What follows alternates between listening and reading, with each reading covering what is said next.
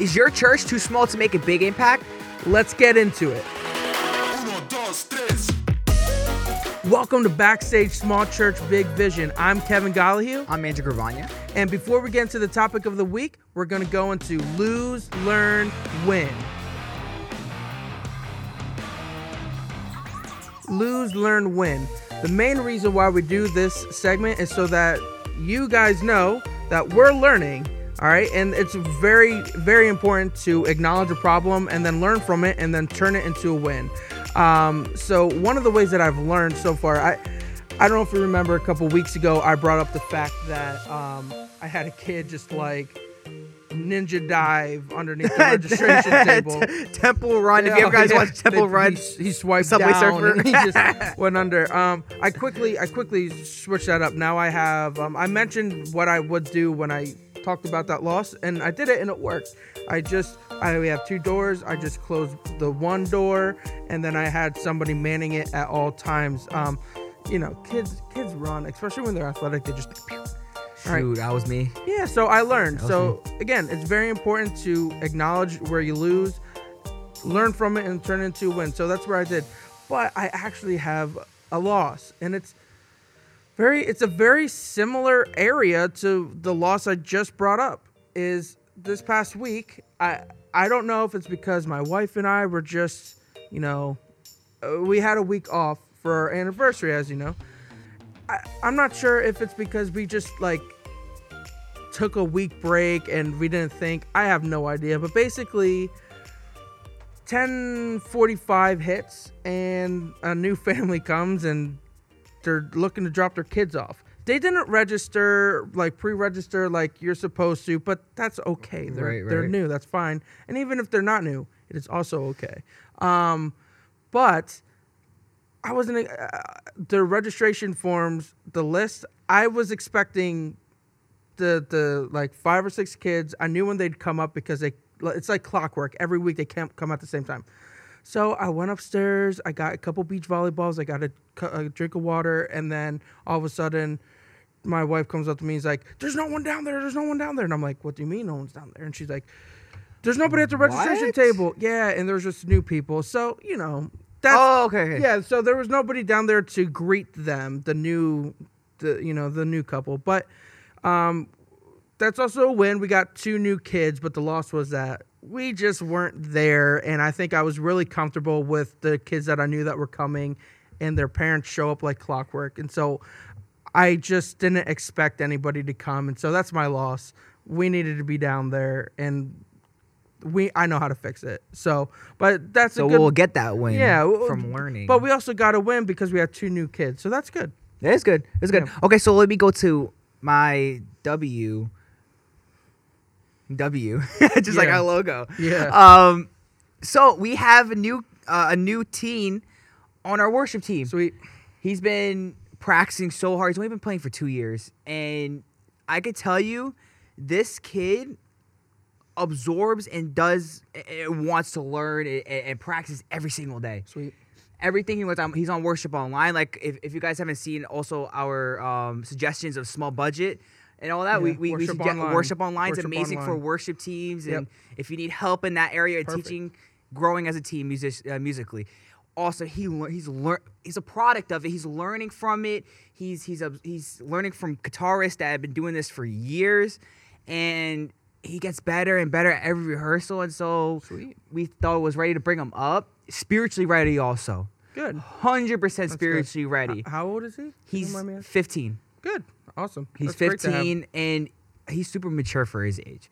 That's sweet. Yeah, and his brother also, I'm teaching drums. And he's the same way. He's learning. I could tell he practices, he learns, and there's nothing greater as a pastor or worship leader than seeing people practicing and wanting to do it when they're not there or feeling like they're forced. I think it'd be good for our listeners to know how the deal you have with that kid you're teaching drums, because honestly, that's a good suggestion for people who are struggling with volunteers. So I would usually charge for a drum lesson, not crazy amount, but I would charge because it's your my expertise. Time. It's a little extra time, And so he didn't really have the money to do it, but he really wanted to get involved, and he was begging to play drums. And so I said, let me make a deal. If I teach you drums and you're really committed to it, because I'm not going to do it if you don't love it and you're committed to it, tell me right away. And I made sure that was clear. I said, if you do that, then you got to help me in the sound booth, in the AV team, because we need help in that area. That is a perfect way to do that. One, it's something he wants to do because it's in music. Yep. Two, he's wanting to learn. He's young and he's passionate. He's got time, right? He's got time. Which is so great. What's the great thing about teens? And so that little deal we got going on.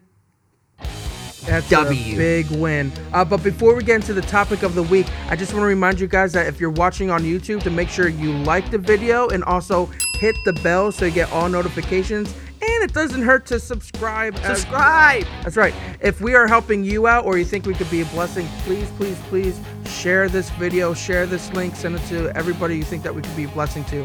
If you are an audio listener, make sure you subscribe to whatever platform you are listening on. And also make sure to follow us on social media, because we're constantly posting clips from our, important clips from our videos that, you could share on your Facebook or Instagram or whatever that may help out somebody. Yes, sir. But now it's time to get into, is your church too small to make an impact in your community? So we believe that no matter the size of your church, you can make a large impact now. The best way to do that is to stop comparing. It's good. Honestly, there's a pastor named Craig Rochelle. His church is Life Church. Look him up. He has a great leadership podcast. Really, really highly recommend. Some stuff that I say, some stuff that he says, absolutely comes from him. But he always says something like this: the best way to kill something special is to compare it to something else. There is always going to be someone that does something better than you. There's always going to be a church that does something bigger than you. Don't take things at face value. Just because they have a higher production in their Sunday morning service or social media doesn't mean they are actually impacting people's lives. Right. And so that's why you have to be who you are. Yep. God made you, only you. God didn't make another person of you. He didn't make a copycat. He made you because he made you specifically to impact other people and specific people like no one else can. Yep. And so God put you at your church for a reason. Mm-hmm. We are here for a time as this. The Bible says we're born for a time like this. This is the time where it's your time, right? God wants to work through you, no matter how small your church is, no matter what people may say. It's designed, and God called you there for a purpose, for such a time as that. And so don't try to be like a Stephen Furtick. Don't try to be Carl Lenz. Listen, God didn't call you to look through Carl's lens. That's right. Called you to look through God's lens. Yeah, man. Through his lens. That's no, I'm right. joking. That was so cringy. That was amazing. but God didn't call you to be someone like that. He made Furtick. He made a Carl Lenz. He made a Greg Rochelle, right? These guys are amazing. But guess who else is amazing? You are. You are. So that means aim locally, right? For example, my church is in Floral Park, New York. God put me here in Floral Park, New York for a reason. God put my church in Floral Park, New York for a reason. Don't try to go impact the world, because guess what? If you aim too big, you're going to fall really quickly. Listen, what you got to do is aim to change individual people's worlds. Don't try to change the whole world. Change individual people's worlds. That's what Jesus did. He took 12 disciples, changed their world, and they had a worldly impact. It's very important to aim for your local community now. Right. And so you need to start now. You need to start right now. Right now. You don't have to wait till you're 1,200 people, 1,000 people looking like Elevation. No, you can start right now with the budget you have, with the people you have, with the team that you have. Build even if you don't have a team, right? Start right now. If God's called you to do it, that means He wants you to do it. Yep. Don't wait. Don't wait for physical success. What do we define as success? So important, right? Redefine it. Are we successful just from the amount of people in our church, or by our connections with celebrity pastors? I don't think so. What is your spiritual success? Is your church growing? Is your church learning about God? Are they staying where they are, or are they growing in their faith and fighting a battle and realizing that, right? And so, are you too small to make a big impact? Answer is no. No. Answer is no. Start now. Guys, I really hope that we said something that will encourage you. Please reach out to us if there's anything that we might have forgotten, or if we encourage you, please let us know. But also, please subscribe, hit the notification bell, follow us on social media, share us to everybody you think that we can help out and be a blessing to. And guess what? We're out! 1, 2, 3.